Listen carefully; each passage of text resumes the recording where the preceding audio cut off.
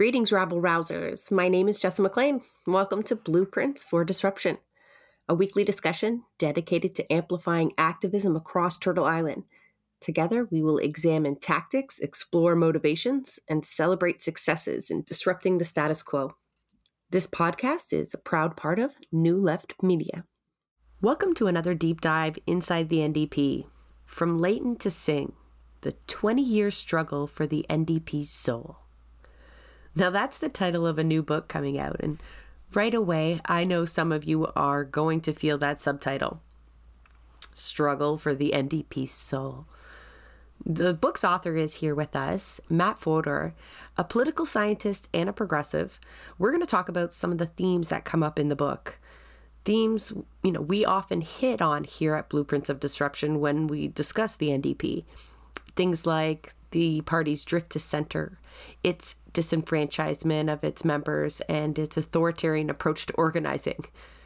What is new about this discussion is the detail and the explanations Matt is able to provide after countless interviews and all of his research. Matt's book, From Layton to Singh, The 20-Year Struggle for the NDP's Soul, pins down just when the NDP decided to start disregarding resolutions passed at convention, appealing to the business class, watering down our messaging, and essentially destroying the roots of the party.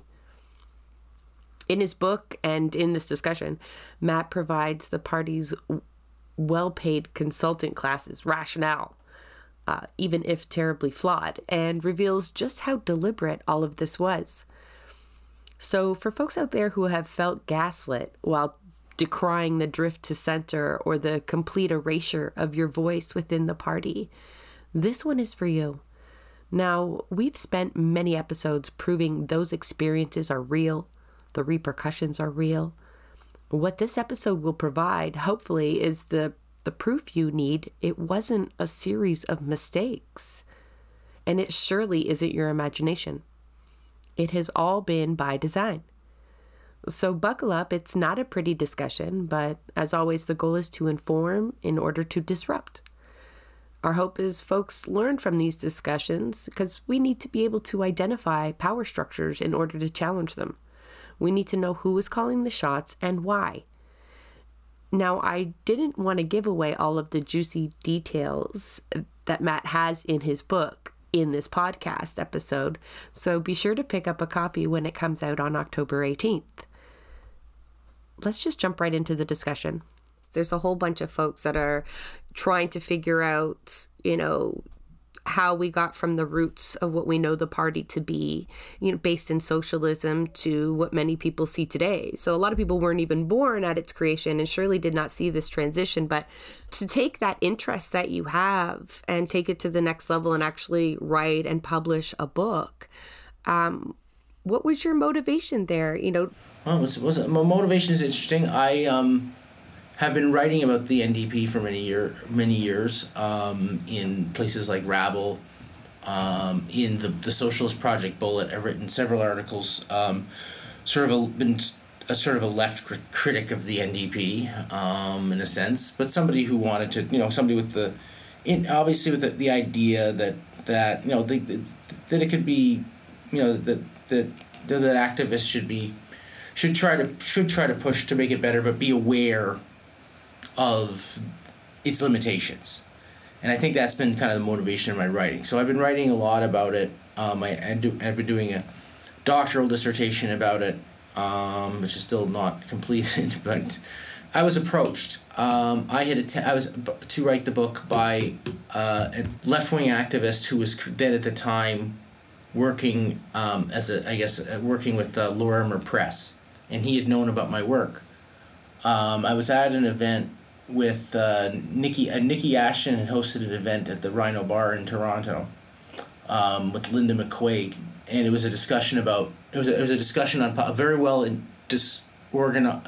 attended and interesting event on public ownership, because at the time she was the party's. I think she had some critic position on public ownership at that time. She did before they took it away from her. That's right. They took it away from her for that Greece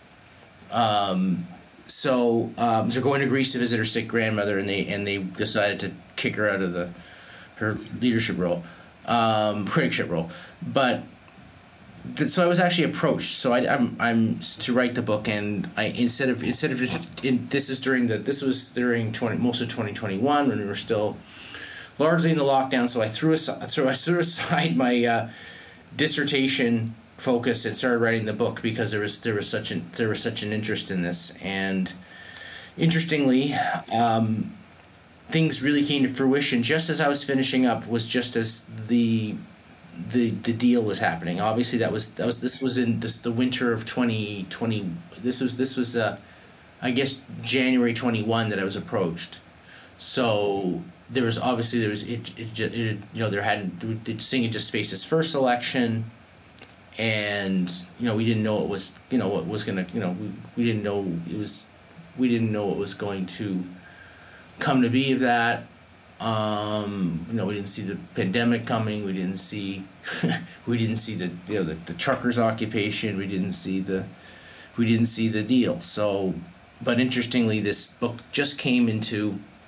was just concluding. We were just finishing up just as these events early this year with the Ottawa occupation and the deal with the Liberals are coming into place. I mean, yeah, so you do hit on that. You're kind of starting at the end and giving away the spoiler. I mean, reading your conclusion, you seem to think highly of the deal. Am I mischaracterizing your... I don't...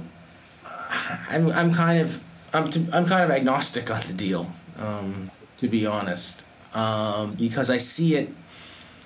I mean, I think it, I see it as largely the Liberal, it's kind of asking the Liberal Party or demanding the Liberal Party impose its own electoral agenda from the 2021 election. And the NDP itself has become a sort of, it's become itself a force of small L liberalism in Canada, right? Like, it's become a party where it's the sign that the book talks about a conflict between the socialist left or activist left versus the power-seeking orange liberals who run the party. And this was the kind of deal, and short of getting power themselves, being junior partners in Trudeau with the Trudeau Liberals and getting a few things done is like the second best option in a sense. I want to give the audience must go read this book when it's released. Matt, at the end, we'll kind of make sure we get all your details there on how folks can get a copy. But the last line here, I think, speaks to quite a few episodes that we've done, not just on the NDP, but, rings true a little bit through the interview we had with Dimitri and the Green Party. I'm just going to read it out here. The consolidation of power by professionals over the first 2 decades of the 21st century had greatly hindered efforts to fundamentally transform and democratize the party.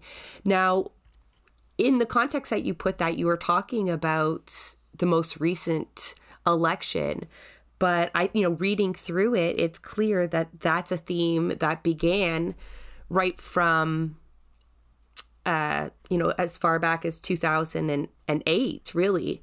And you call the book From Leighton to Singh, but you do start much earlier than that. And I think those are real critical years that you cover in the first few chapters there.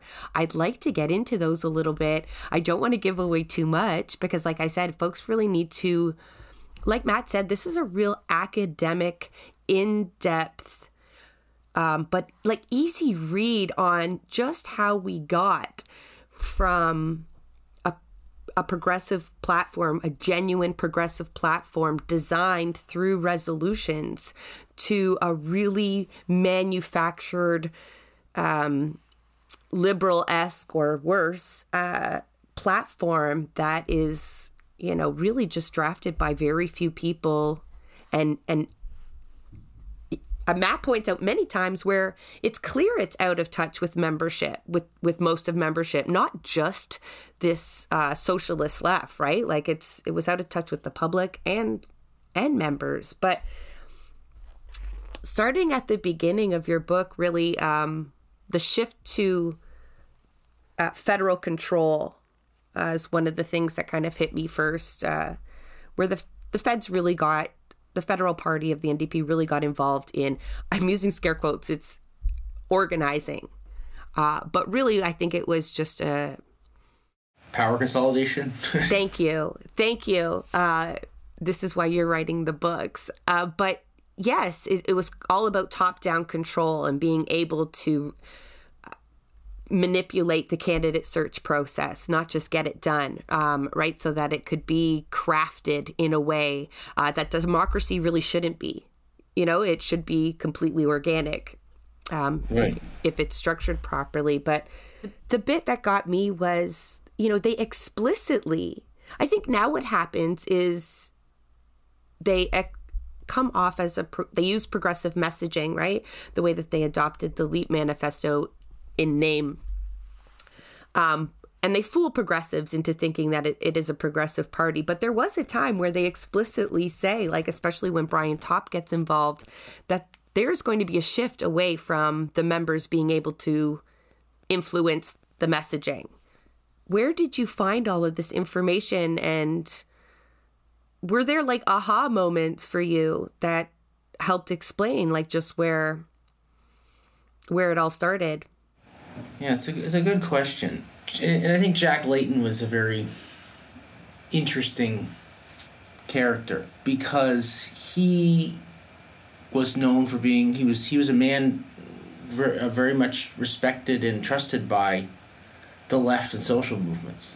His background is more mixed than that. Like he really brought in a professional team that really was at the end of the day fixated on media attention and winning elections and saying we're serious. In order to be taken seriously, we need to put aside some of the old NDP in order to to have the media treat us better. And we need to be more professional and so on. Just as other social democratic parties around the world have done. I found, to me, reading Brad Levine's memoir to be absolutely very revealing. He doesn't. I'll give him credit that he's not. He doesn't pretend to be anything that he's not. He's very explicit in his. I think I have some interesting quotes from Levine in the book, which people can read. But it's very, very explicit that we're not about. He's kind of like, we're not about ideology. We need to put aside left versus right, and we need to move on to quote relevant issues, and so on. I found his memoir extremely revealing because he openly talks about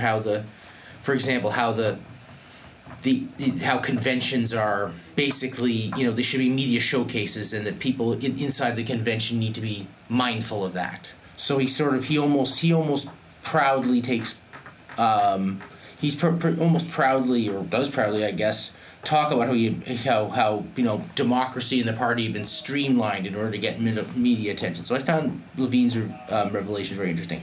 I also, several years ago, long before writing the book, I had done interviews with Brian Topp, and Brad Levine, Ed Broadbent, and other people in the NDP.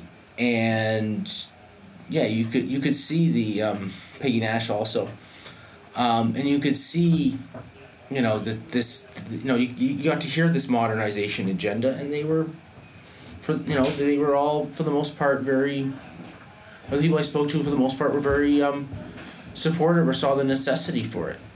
So yeah, I do talk about I thought the Halifax Convention in 2008 was another, which I talk about quite a bit in the book, as another.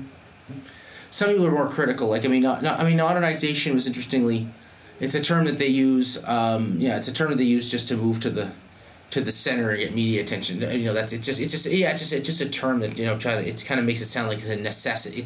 It's like you don't even have to talk about the policies anymore. It's just some bureaucratic necessity, right? That we have to do. It's not there's no ideology behind it. And there obviously is.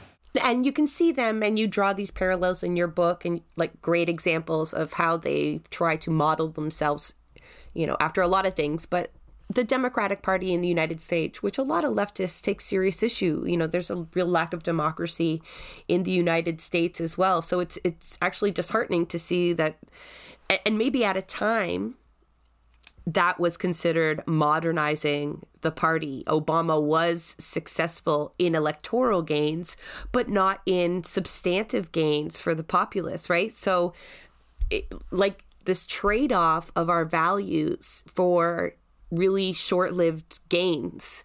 Not short-lived for everyone, though, because you do make a note that I wanted to make a point of, that a lot of the careerists, there are themes of people that are staples throughout the book that have left legacies of this professionalism Matt discusses.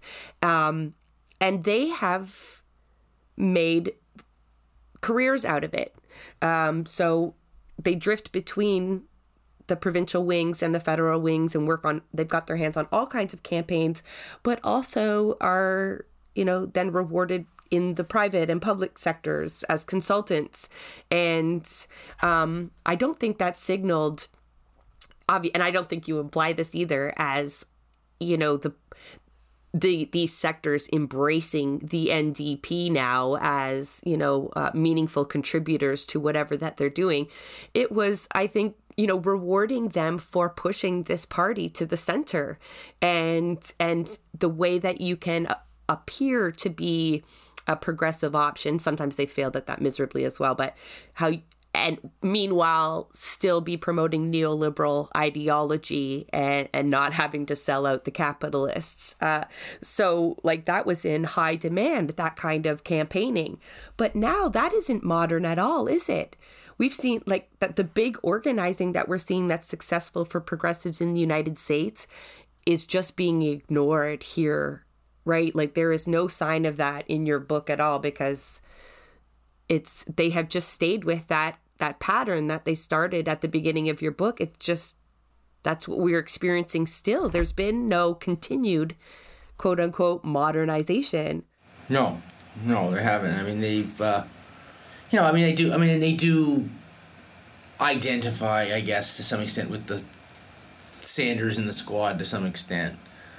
But by and large, they have not. They have not embraced they have not, like as in the Sanders campaign, they have not been interested in building a mass-based movement of the working class that Sanders has tried, and activists that Sanders has tried to do against the 1% or the I guess billionaire class, you could say the capitalist class, or what have you, the 1%. They continue to, they kind of, I would say they rhetorically nod to it, because, it's very interesting in the last election. They did get an endorsement from Bernie Sanders in the 2021 election. And I know why. Sanders, I've read Sanders' bio, and he has said in the past that the U.S., like a lot of U.S. progressives, has said that we need something like the NDP in Canada, right? So it's not surprising that Sanders would embrace the NDP here, but let me interject just a second though on the Bernie endorsement. I think that it was for Obama's. Well, I mean, there's a lot of endorsements. I'd rather have a Corbyn endorsement, to be honest. But right, the idea that he endorsed us is because it's the same reason a lot of people still volunteer for the NDP and still hold hope, because really they still are the only quote unquote viable option on the left. So it's not so much that we are a shining star or an example that Bernie wants to look up to, but that it's one of those anybody but conservatives or sort of approach. And that's, oh, hell, that's failed us for so long. Attack ads. You also talk about the history of attack ads. That is something I don't think, rings well with membership either, but it's something they have persisted with. Why do you think, Matt, they continue a lot of these, what I consider failed strategies, and I think we've pointed to a lot of electoral failures here, more so a real failure to push the Overton window left. But why do they keep organizing this way? Why do they continue this professionalism route and not embrace the membership? It's a good question. I mean, it is interesting. I mean, membership at this point has almost become a relic to them. I find it's something that it's like the mass party days have passed. We still have them, but they see the membership as a as something they want a loyal member. They want a membership that donates, retweets Jagmeet Singh's, on social media, promotes the party, volunteers on elections. But they really don't want an active, independent-minded membership at all. I'm reading now this a bit about the election for the leadership of the BC NDP right now, which I find to be very interesting, where Ajali Appaduri is running as a kind of a left insurgent candidate when they were just they were just hoping for a coronation for David Eby. And now she's signing up. Lots of people, and they fear the idea of a mass membership-based party. Right? They're doing everything they can to stop it. Right? I thought it was very interesting that the party's membership. I was quite struck to read that apparently the membership of the BC NDP dropped to 11,000. This is a province where this is their strongest province, and they're in power there. So they really don't see they really don't want a party membership that they really don't want them to have the messy the messy situation of a party membership that may take positions that the leadership fears. They want a membership that's loyal, and you would know far better than me about the tricks that they play in order to get the resolutions defeated, or either the resolutions defeated, or that they don't like, or upping another an official resolution, or that kind of thing. You probably know that better than almost anybody right now. So well, you know what? I would like to get into that, because the top of my note here, I brought up Brian Topp at the beginning and his role and in moving away from resolutions being the base of the platform. How it was, we might have something too radical, or it wasn't refined enough, or whatever garbage he was able to sell people at the time.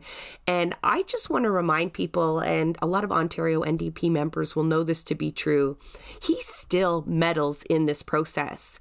He chairs a committee that gets to decide which resolutions get to the floor and which do not, which emergency resolutions are valid enough to stand and which are not.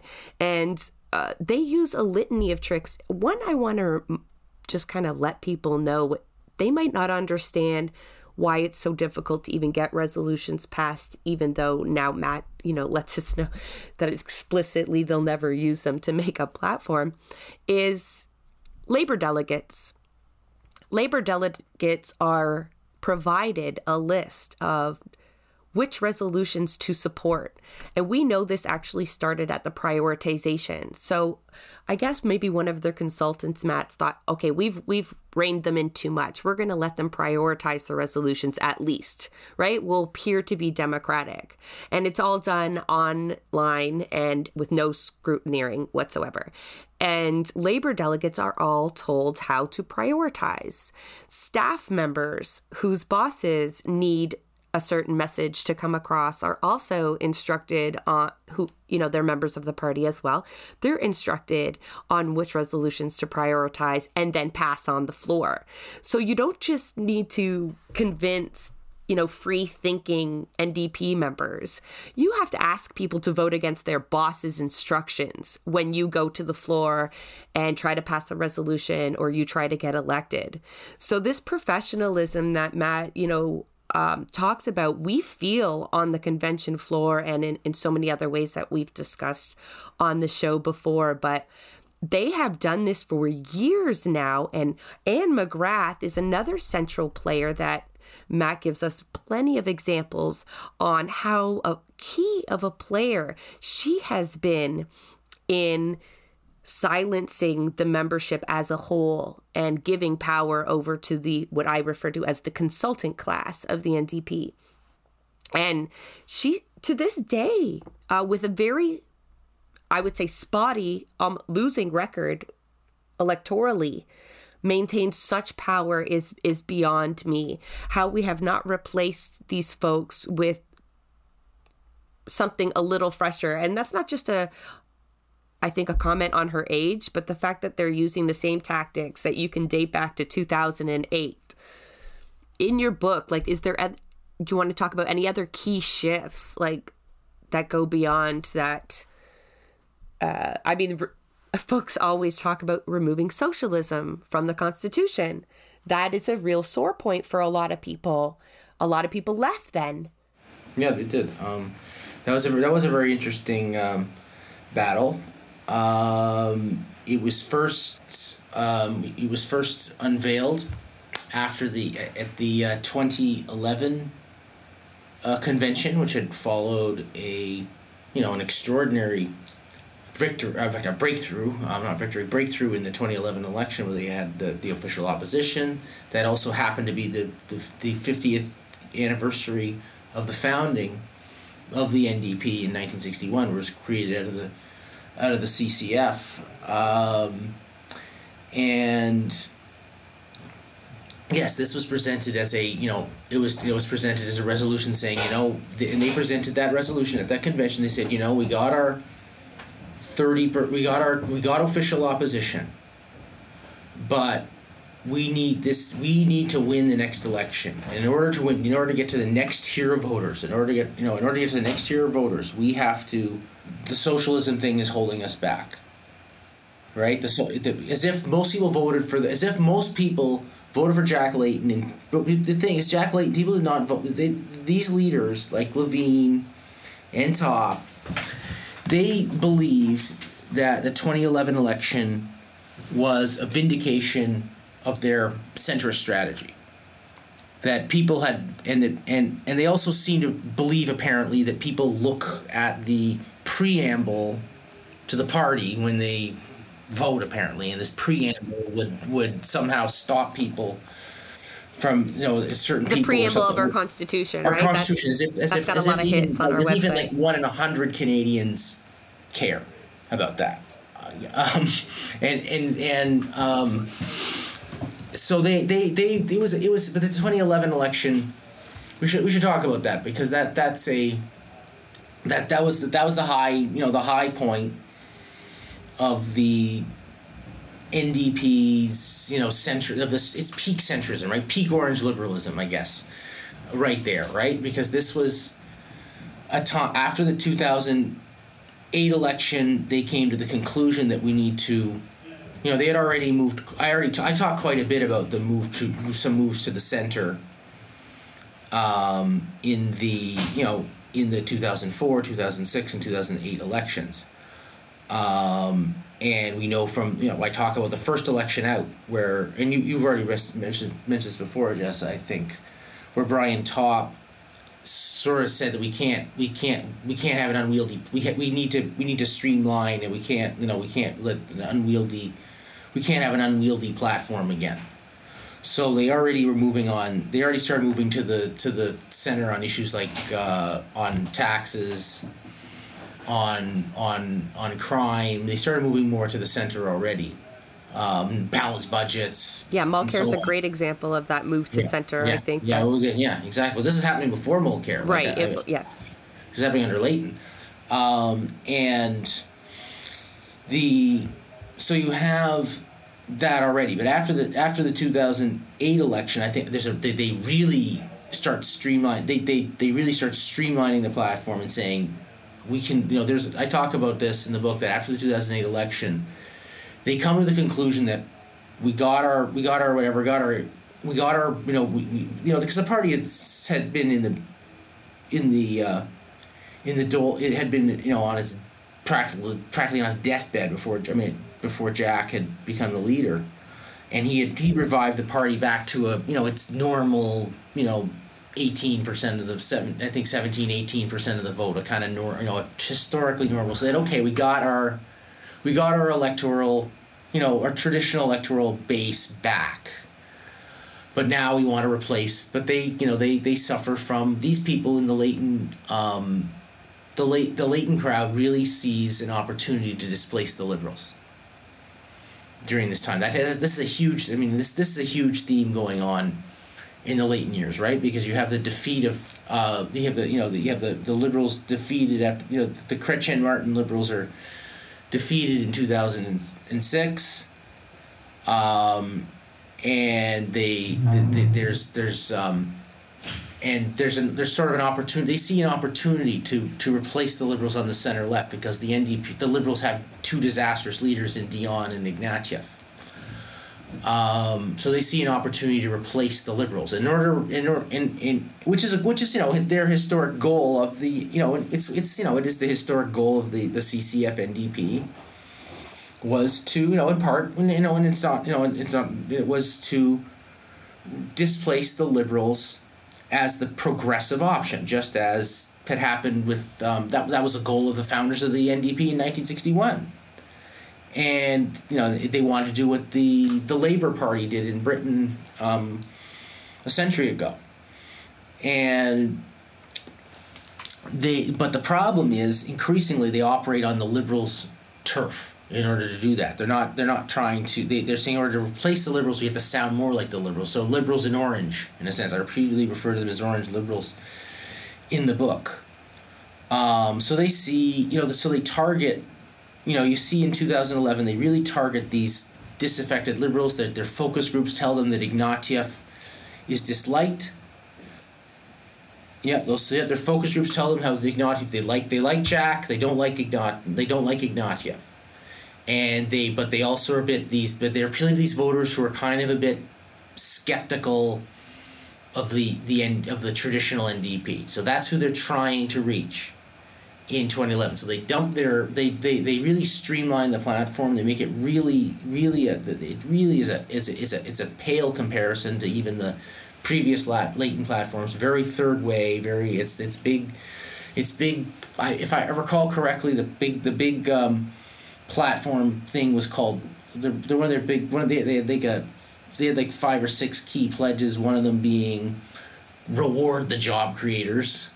So when you say streamline, that sounds like efficiencies, right? What it really was is nothing.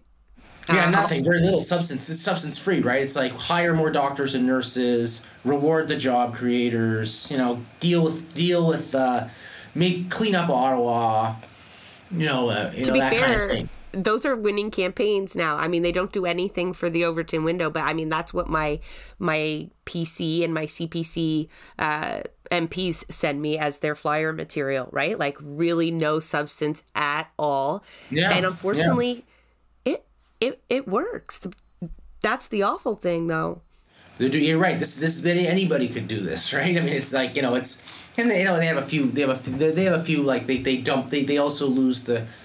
They don't have any big, transformative welfare. They move away from any like big state, what they perceive to be as like big spending programs. Levine even mentions that we got to move away from, in his memoir, we got to move away from these big multi-billion-dollar spending and that kind of thing. So they really, by 2011, are a third way party. But I would argue, and then of course there's also but I would argue that this is not the main reason that they had the breakthrough. And I think they really interpreted that move to the center as a vindication of their, what they believe to be a brilliant strategy. While ignoring all of the political conditions that existed at the time, which they had no control over. Yeah, they had it. It was a fluke. That breakthrough. People, they had the Liberal Party was in very poor state, and you had a situation in Quebec, a very volatile situation in Quebec. So you had the collapse. You had their so they capitalized off that, and in Quebec, in Quebec, Jack was very popular, no doubt, but nobody could tell. They thought he was a nice guy, but they really couldn't tell you what his policies were. That's the idea, though, right? Then they can't hold you to any of them. That's right. And of course the liberals, and Ignatieff was a disaster, and Jack had that moment where he, and I'm amazing. I mean, he's lucky it worked. That Ignatieff this brilliant intellectual was was so easily fell for the trap. But they had been prepping for this. Like, you didn't show up for work to Ottawa. That was focus group tested. It wasn't just some off the cuff like thing. It was something that they pre-prepped for. And so in other words, you had the perfect storm, the perfect conditions, and they read it as a vindication of their strategy when it really was just a fluke. I mean, you had a situation where very up until the 2011 election, these great, most of their great plans weren't really bearing much fruit at all.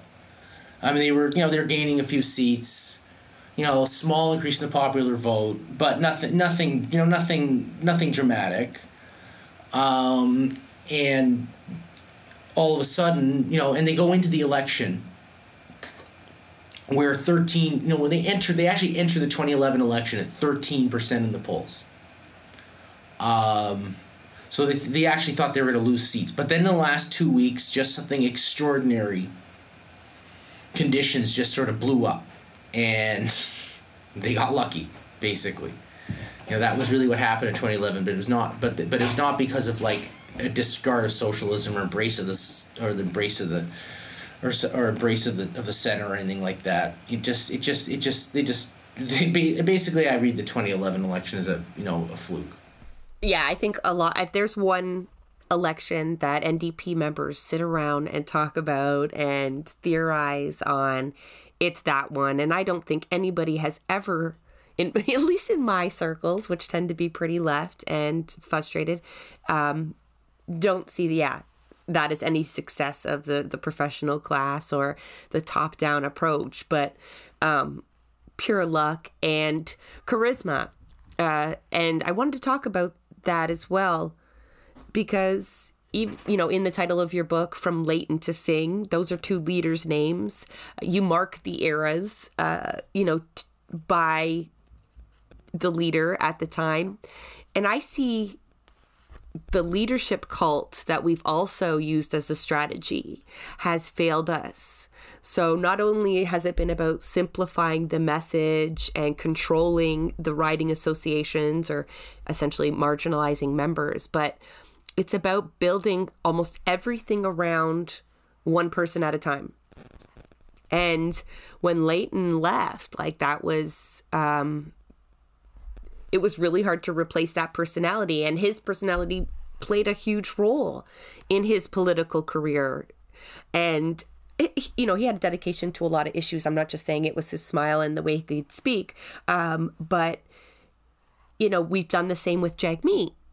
And all of our dollars have gone into building this up. And we've not really been fruitful in that way. Like, we've not been able to replicate that kind of leadership appeal either. You know, Jagmeet is popular on social media, but it doesn't translate into the votes that Jack was able to capture, you know, for whatever reason. What do you think about the focus on leaders, even though, you know, your book actually talks a lot more about the staff and the processes behind it than the actual impact of leaders, to be honest, right? Like, you do give credit where credit is due, but we've really fixated on them as a whole. And well, the staff, the continuity, that's the continuity, right? Is it was with the staff. And Jagmeet, to what I can tell, is Jagmeet has really been freed of any real bureaucratic or managerial role in a lot of ways. Even though he is the leader of the party, he's really a spokesman and a salesman for the party. He just does not seem. He just not. I from what I am told, he's very. He's very uninvolved in a lot of the big decisions, and I think that I feel like it's, you know, really the staffers really run the show there essentially. I think it's just this, he's the salesman, he's the charisma, but it's, you know, it's kind of, it's like, you know, it feels like that, you know, feels like it's. I mean, I think you referred to it. We've become an advertising agency. Did you not? Something like that? Yeah, no, that was one of my tweets that went particularly viral, and it was the position I took when we continually lost and centered it around a Jagmeet personality and the TikToks and very little substance. That's right. I mean, you can be liked on social media, but people want to think, are you going to govern? Are you somebody who's going to govern the country? You know, govern the country? And do you have the ground troops there to actually, you know, motivate the vote? Do you actually have the ground troops and organization in order to get your voters out, or do you just expect, you know, some people to be like your TikToks and think you're the nicest of the leaders, and that will get you in? It doesn't. No, because to answer your question, no, they don't have enough ground troops anymore. Because, I mean, you talk about that 2011 shift that. Or, you know, celebration that Brad takes credit for, and that streamlining you talk about, and the abandoning of some real core principles and policy items that members would have been adamant be included. What that did is, I think you characterized it, or I don't have the quote, but like as a betrayal of the movements that had typically supported the party and knew that would be, you know, the best partisan bet for them. Because I see there was definitely a break in the ability for a lot of groups to then align themselves ever again in a partisan way, or to trust this so-called progressive party. So that impact has been felt on the ground, right? Where you can convince people that Jagmeet is the friendliest, because I think they've done that. You know, I think the polls show that he is well liked in that way, but you then have to get people physically to the polls. You have to motivate them to take time out of their day to choose you because they think it will change your life, not because you're cool. That's not enough. They'll give you a like, no problem, and members will retweet you, but will they spend their weekends walking door to door during a pandemic? The answer was no. The answer was absolutely no. The membership, you talked about BC's membership numbers, and I don't know how forthcoming the party is, but from my personal experience, many have walked away. I've known many riding associations that have just completely folded, which not only is probably 5 or 6 members at least or more that are no longer involved, but that entire electoral district has then been cut off for any ability to really tap into the community there. But like you said, right? And that line, I wrote it down, that line that you said earlier, that the membership is really just seen as a relic. Even though I know that, to hear you say that was hurtful. And because I think of all the people out there still working really hard for them, and they are. But you're right. But I think people need to hear that. I honestly just came up with that thought that today. Like, I want to say there's something I was thinking about the role of membership, and I felt that they were just being. It's like a corporate takeover. It's like streamlined out of existence, efficiency. It's like the capitalist corporate mentality that's sort of taken over it's even taken over the party of the grassroots and of working people, and it is just it's happened with unions too, and it's really it's a sad reality. Now, I mean, I'm not I think that's something that people can continue, and if they want to make a better NDP, they should perhaps continue with that if they have it. But everything you do, you run into these traps because they don't want to lose control of the party. They don't want to lose control of the party, and if in that rare situation that it does happen, that there's they would actually probably campaign. They would probably, if the left actually took over the party, these people would probably try to would probably engage in sabotage. And they did with the Labour Party under Corbyn. We can look to the East Coast, where their leadership in the East Coast NDP parties has progressively gotten more leftist, even being run by open socialists. And to talk to people from the East Coast, they'll tell you that the federal party just abandoned them altogether. And they're essentially persona non grata at convention, where Horgan is paraded out and given time to speak as a, hard centrist that drives most of the members up the wall. That, we continue to have celebrate these centrists. You go over the rise and fall of Notley as well, and seemingly her rises are tied to being more progressive, at least in messaging, and then the demise being the opposite. So yeah, it still leaves us scratching our heads as to why they continue these patterns. But you talk about people trying to change the party, but I think what I got from your book that reinforced what I think a lot of us have experienced firsthand is how many years they've had to feel the pushback of membership, and how they've continually then designed the structure and the committees and the Constitution and the convention and the candidate search in ways that will prevent any kind of change back to the way it was, where the ridings and the membership hold sway over messaging, over the democratic processes of the party. They have worked really hard over many years, faced many scenarios, and I think they know how to shut every one of them down. And I think BC is seeing that. The folks there, they came to me, and they came to a lot of progressives, not like me in particular, asking for help, in any way that we could, because absolutely they want to stop a coronation.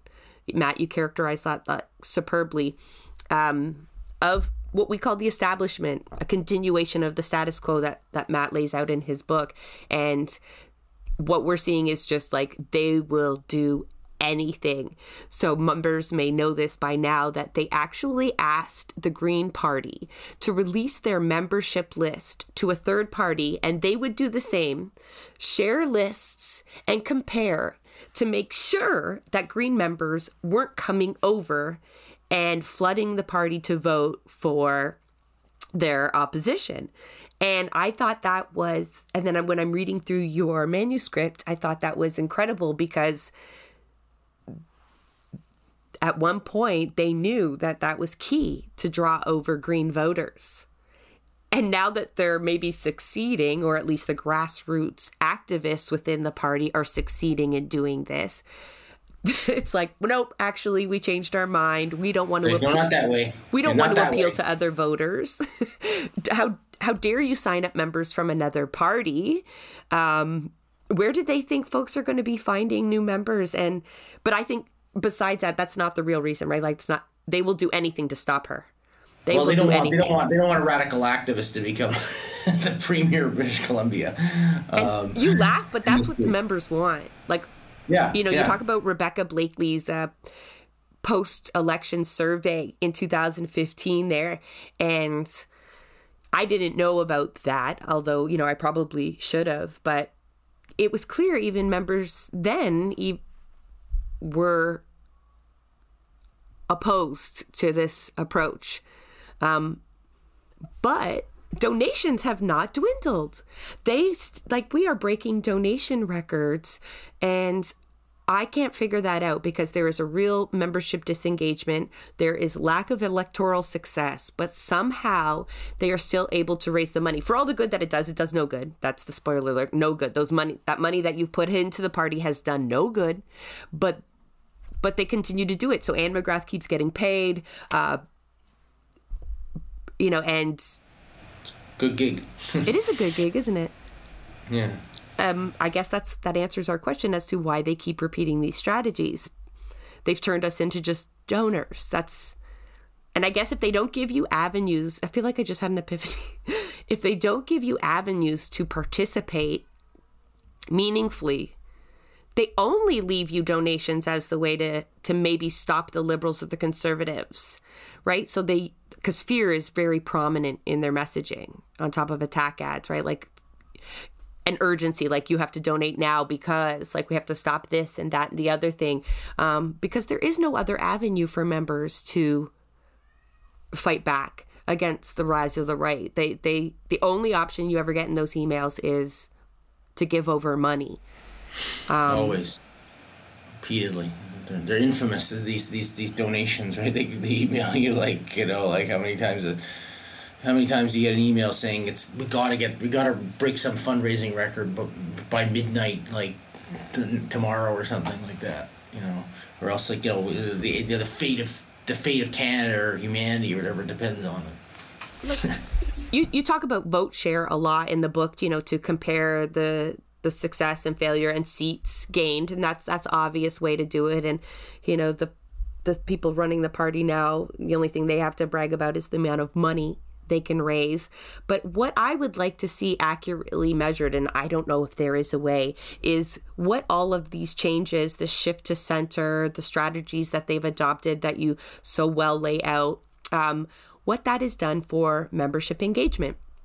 So that is, boosting the party in between elections because there's not really much to talk about, or how many people are giving in hours of volunteerism during the election. And I think that is when you're trying to build a movement, because most of us, that's what we're trying to do, right? It's a political revolution we're after. We need people, not money is good. Money is obviously going to be a key part of it. Unfortunately, we'd love to take money out of politics, but it's there. It is that evil necessity, but we need people most of all. And that discussion doesn't seem to happen in your book. No fault of yours, because you're reiterating what's happened to the party. And other than how we talk about pushing members and their ideas down, we don't hear them again in the book. Not really. They seem to have just stopped playing a role. Did you interview a lot of... I know you did talk to me. I'm not like an internal party member. I would be considered just like a grassroots member. Did you talk to other grassroots members to get? Yes, I have. Yeah. Yes, I have spoken to. I've spoken to grassroots members, as well as did have some discussions with some of the inside bureaucrats and a lot of former a few MPs and former MPs. Speaking of MPs and MPPs, what I find disheartening, you talk about at one point, like there's really been not a lot of pushback over the years, this drift to center from the caucus, save for, well, even what happened to Mulcair was not necessarily entirely driven by the caucus, right? But I think like there's only been really one exception that I can think of over all the years I've been involved. Well, okay, is Nikki Ashton, in terms of criticizing this drift to center and continuing to push more leftist policies rather than using the catchphrases that some of the other MPs that are popular use, but actually doing the work and private member bills that could be transformative. And then it's not supported by the party. But they must see her popularity. And do they not like want some of that for themselves? Do they, not see a value in some of the MPs that happen to activate a different contingent of members? We hit upon the treatment of Nikki Ashton by the party, who I consider the real only... Leah Gazan, I'm sorry, has been also pretty vocal and then independent in her pursuit of, actual social justice and economic justice.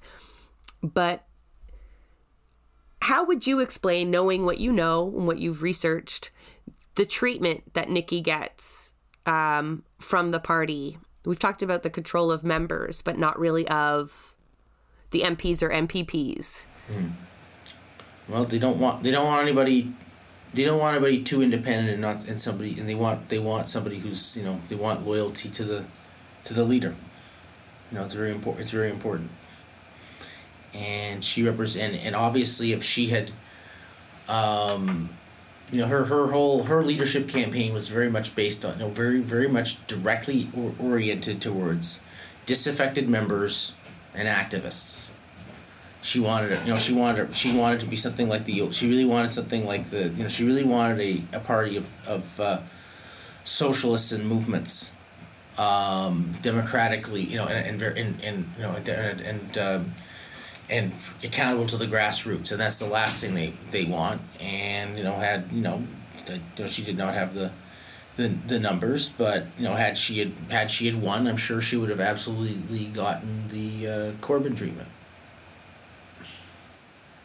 Yeah, she did. She is getting it. She is getting it. I mean, they would have undermined her.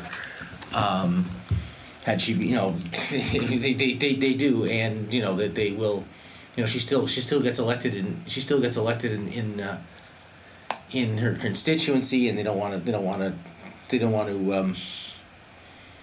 Not from them not trying to stop that. Like in the most recent election, the party went so far as to essentially sabotage her campaign with a press conference that featured a liberal candidate, her liberal opponent. And when he spoke against Nikki, nobody said a word. He stood next to Jagmeet Singh and other members of the NDP caucus that were in Manitoba. And Nikki was left out of this conference, and instead her opponent was included. Well, somebody supporting her opponent. Sorry, you are correct. Yeah. That's right. It was a First Nations chief. Two people who were partisan liberals supporting her opponent were at this press conference, and he said, "Actually, we're supporting." Yeah, and they said, "Oh, actually, they said he made this announcement." And he said, "Oh, I'm actually supporting the liberal candidate." And then the other fellow said, "Yeah, me too." Complete embarrassment. Is it inept or is it deliberate? I don't know. No, it's deliberate. I can guarantee you I have experienced their feigned mistakes so many times and spoken to so many organizers that I know for 100% fact all those times that we think like, oh, why is there a delay in releasing this, or why is this process so frustrating? It's on purpose. It's not, again. It's there is method to the madness. It is not just spectacular incompetence. Right. And I think a lot of people will feel really validated reading your book, Matt, because right now there's this gaslighting that goes on where we are saying this is how the party is, and everyone there is saying that's not true. Yet, those are the same people who have explicitly designed the party that way in years past. They felt years of heat and now have reframed their messaging so that they want to tell us that we are involved, that we are important, that we are valued. But meanwhile, they've created an apparatus that makes sure we cannot access any of that. And I think that's worse, at least if you knew, members who saw this shift and, can read, well, I'm not going to promote Brad Levine's memoir, but when they get it from the library, if you don't want it, if you don't want it, just read my interpretation. I get a lot of the key. Read my book. That's right. Yeah, exactly. Read Matt's book and know that I get all the relevant Levine. Yeah, know these people are proud of turning the party this way. They are absolutely proud of it, and now they've turned around to tell us that that's not actually what's happening. So, for me, I just felt like there were so many excerpts that I needed to share with people. I didn't because it's not out yet, but I was just like, so-and-so needs to know this because they always wonder why this, why that, how did it get this way? And when I'm reading through it, it was fun because if anybody's ever been in an in-depth discussion on why the NDP is so frustrating, or maybe a chat group, or on the New Demo Chat Slack, right? We go at that a lot. And I felt like this was a real collection of all the answers in chronological order, with context that allowed us to explain how we got from where we were to where we are now. And even the people to blame for it, which is really fun, because those people are still within the party and they still heavily influence the party and they need to go. If you folks, I'm just don't have any energy for that at the moment. But if there's folks there that are determined to change the party, they need to see these names. They need to know these processes so that they have any chance at fighting them. And that's essentially what my show is always for, Blueprints of Disruption. So by providing, Matt, the context on how it was done and why it was done, I think you're going to help people disrupt that. Is that any intention, or is that just a welcomed side effect? I'd like to think I'm helping with that. I think people need to be aware. I'm not telling people what to do, but I want people to be aware of what the part. Except that's right. Buy the book. Buy 10 copies, please, and get every relative and friend to buy one, please. And when I'm telling people what the party is, I really want a sound and sober analysis. I have to say that I get a bit frustrated a bit. I mean, I guess we're not burning bridges with some people who might be promoting my book or saying nice things about me, but they probably don't listen to me. Well, I mean, I think they do. I think there's some people who do, because these are left some of the left critics as well. They often write these articles saying, if only the NDP, the NDP should stop being liberals and they should realize that, the NDP must do this. The NDP should do this. If they only realize that a leftist strategy is better than a centrist strategy, they could make gains. But I want people to understand the internal workings of the party. It's not just a misguided understanding of centrism versus left. Right? This is a repeated pattern for 20 years, and I don't think they're just numbskulls who don't understand that the federal NDP would do better. The numbskulls who realize that we already have a liberal party, and the NDP would do better if they were more leftist. I think there are serious structural barriers to democratic participation, grassroots participation in the NDP, and it's also and they're a power-seeking party as well. I mean, I talk quite a bit about in the book about the role of provincial parties. I talk about particularly about the the BC NDP under Horgan, and also the Alberta NDP under Rachel Notley as well. And I think that this is something to be. It's very interesting because they in British Columbia, in Manitoba, in Alberta, the NDP functionally is the Liberal Party in a way, very much so. The small they are functionally they're functionally the Liberal Party in those provinces. And ideologically, right? Ideologically and functionally, right? I mean, I talk about them, and they don't and when the NDP, and people like John Horgan, in the end of the day, are more powerful and important than Jagmeet Singh. So, Jagmeet Singh leads a fourth place party in Ottawa. Horgan is a premier, running the third largest province. And when they want to talk about governing, they all say, well, look at John Horgan, and that's what an NDP. Don't just want to know what an NDP government is like. Look at John Horgan. That's social democratic governance. That's NDP governance. And that's scary, especially if you're a land defender or or environment. Yeah, exactly. Environmentalist. I mean, yeah, exactly. It's his party is his party's a complete. There's nothing like really leftist at all about this party. You have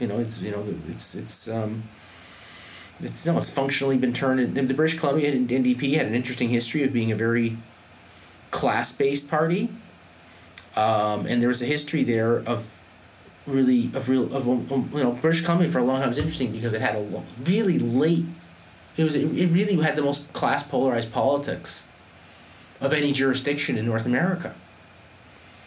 Based on so it has a history of labor struggles and of radical labor struggles and a lot of in mining and in forestry towns where you had a real which side are you on mentality, right?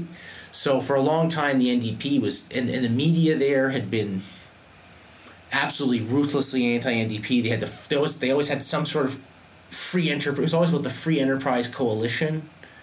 Whether it's the BC Liberals or Social Credit before that, they always tried to they always had a free enterprise coalition in order to stop the socialists, right? And that went on until through the 90s. It was like a really long time. The NDP had was treated as this socialist, the socialist hordes, right? And now Horgan is completely I like that. He wins in the I'm writing that one down. Socialist hordes at the gate, right? And this was the kind of and I mean there's actually a lot to criticize about I don't want to idealize that situation, but But Horgan really threw a juggernaut into that. I talk about it in the book, into that, they could no longer, Horgan did was they could no longer credibly call the part, the whole idea of the free enterprise versus the socialist dynamic has been tossed away because Horgan is a centrist technocrat. It's not, and you just can't red bait the guy at all. So I've never and actually I'm gonna reveal something about to talk about this. It's actually a bit this is something that's not in the book, so I don't have to. So I'll tell you about it. I had when I was doing my interviews. This is back when Mulcair was the leader. I was doing interviews with Levine and Top and others, and I asked the question about business opposition to how are you going to deal with the opposition of big business to an NDP government, because what happened when they were in power in Ontario, they faced in the 90s they faced a ruthless onslaught, and of course Bob Rae completely capitulated to the neoliberal agenda. He'd been elected on Ray was actually elected on a pretty left-wing platform. He was. He betrayed it. And he completely betrayed it, right? He completely betrayed it. Spoiler alert, he's always been a liberal. Yeah, that's what they say. But ironically, the lesson from the Ray government was to be more conciliatory to business. That was the lesson they took from it. They said this guy, so that ever since. We got beaten. We got beaten up by them, and we need to preempt that kind of onslaught. So that was Brad Levine's response, right? Like to placate to business. Yes, it was actually. So I asked him about this, and I said that, what are you going to do? I asked Levine, how are you going to prepare for this? I said, social democratic governments get attacked by have to deal with this, or there's a history of having to deal with this. And his answer was really revealing. He said that, he basically said, well, Greg Selinger was the premier, NDP premier of Manitoba at the time. And he said, well, we have a responsibility to be clear about our plans, and this is unnecessary. We form good relations with business. We're clear about our agenda. And look at Greg Selinger. He's not being attacked. So in other words, he's probably being paid. Yes. So exactly. It should never have happened. That is what Levine says. Like, this should never have happened. The idea that the business community, we should have good relationships with the business community, and it should never happen. So the lesson from the Ray government was... These folks have no class consciousness at all. None. No, they do not. None. They do not. No wonder we can't build any as a party. They don't have any. No, I mean they're consultants. They as we say. I mean, there's that talk. They wine and dine with the consulting what's class. Jack's right? Things worth $6 million? We've now elected them.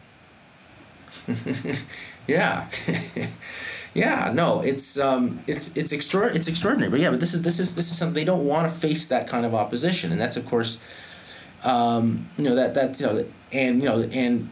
in contrast, look what Sanders was talking about when he was running. He knew that his agenda, a radical agenda, would face the opposition of the capitalist class and capitalist media, and he's saying, what we need to do, my agenda. He said, fight for this agenda. But it's not about me. It's about, we need a powerful movement of activists to fight back when our progressive agenda, which, because at the heart of socialist and left politics really involves going up against big capital. Any serious redistributive program, they're not just gonna happily just sit there and accept this. These are the permanent rulers of our country. No, you just have to anticipate it, right? And build a bigger movement that can't be, stopped by capital. That's the idea. But that's not in their idea. But Levine and company, they want to be embraced by, progressive minded capitalists, right? No, there's no such thing. But what I think they do now is they walk that fine line a little bit better. It's not serving them electorally. So Jagmeet knows that every so often we need a tweet out there that talks about the 1%, right? That slams Galen Weston and talks about record profits during inflation. This is important. So I'm not slamming him. It's better than what we've seen. It's some of the best stuff we've seen in years, which is quite telling. But kind of sad. That's it, right, Matt? When we introduce private members' bills other than Nikki's, or when we actually push for certain legislation, that real fight is gone. And we never see that Bernie Sanders style call for a grassroots movement. That is definitely downplayed. But I do think they've done a good job of placating business with their policies and probably all their backroom discussions that they have with folks. And labor, that's a different episode, is playing into that to a degree, I believe. But they know enough that there's just enough out there to trick progressives into that kind of beacon that goes off, that come on over here, this is your best choice. But there's no substance to it. So business isn't terribly scared off and perhaps don't attack them in the way that they do. But then again, who's going to waste their time attacking a fourth party? In Ontario, to be fair, businesses do. I mean, developers heavily donate to the opposition and mount huge campaigns through third-party advertising against the NDP. So, like, I don't argue that some of these strategies have been successful, like Horgan does run government. But I guess, folks like Matt, I get this feeling from you as well, but I don't want to speak for you, that like our idea of victory is not in winning so many seats when those MPPs are still passing centrist policies or, coming out with messaging that is terribly damaging to the cause, talking about woke capitalism or the disregard for life in the face of forest fires and COVID and whatnot. So yeah, I think that's the worst betrayal there is that purposeful disconnect. And you hit it right there. That is one of my biggest frustrations when you talked about people just wanting to convince them to do better. If they only knew how populist socialism would likely be, if they only knew this and that. It's like they know, and we hear Jacobins fill these articles. Yeah, they absolutely know. They have consultants to tell them what the impacts would be. They just don't like them. And we asked the same of Ford too. I see a lot of this in the campaigns against conservative premiers or leaders, where it was like, if we could only tell them how many people they're killing with their policies. Like, they fucking know. They know. You need, like, the class warfare mentality, that us versus them that you mentioned. That, I know that sounds terribly combative to people, but that's absolutely what we need. Like, you need to know what side you are on. And with the NDP, it's never really clear. I feel really bad for the folks in BC in particular, and Alberta and Saskatchewan right now. The NDP, and Ontario, but I guess I felt bad for us for a long time, that so much work, like so much goes into being a volunteer in the NDP, like your free time, resources, and really been betrayed by our successes, right? We're like, yay, we got you elected, and now I have to continue to lobby you just in the way I would have to lobby the Liberals or the Conservatives to do the right thing. Like, what was the point? What was the point then in all that work? But I guess, yeah. But Matt, like, this has been an eye-opening conversation, but it doesn't really even touch on the amount of content you have poured into that book, From Latent to Sing. Can you tell us where folks can get the book? Because there's a lot of NDP members and leftists in Canada, I think, that need this history. Well, the book comes out on October 18th. It should be released in stores. And you can also order the book from Lorimer. The publisher is Lorimer Press. I should give I should look up the article, but the article is Lorimer. Go to lorimer.ca. You can also order the book from James Lorimer and Company. I will be having. I have not put them together yet. But I have been.